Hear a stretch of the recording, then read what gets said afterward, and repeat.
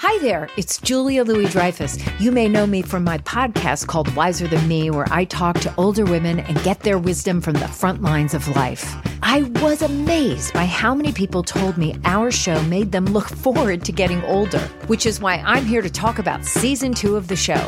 Sally Field, Billie Jean King, Beverly Johnson, Ina Garten, Bonnie Raitt, just to name a few. All hail old women. Wiser Than Me season 2 is out now from Lemonada Media. It's Merriam-Webster's Word of the Day for December 24th. Today's word is Grinch, spelled Grinch. Grinch is a noun that means one who spoils the pleasure of others. It's a synonym of killjoy or spoilsport.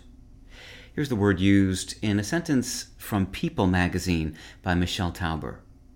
Chalk it up to a weary world eager for uplifting entertainment, the surprise of a diamond-in-the-rough performer, or simply the sheer delight of watching Britain's Got Talent judge and notorious Grinch Simon Cowell grow a heart right before the audience's eyes. When Theodor Geisel, better known as Dr. Seuss, wrote the children's book How the Grinch Stole Christmas in 1957, he probably had no idea that the word Grinch would soon enter the general lexicon of English.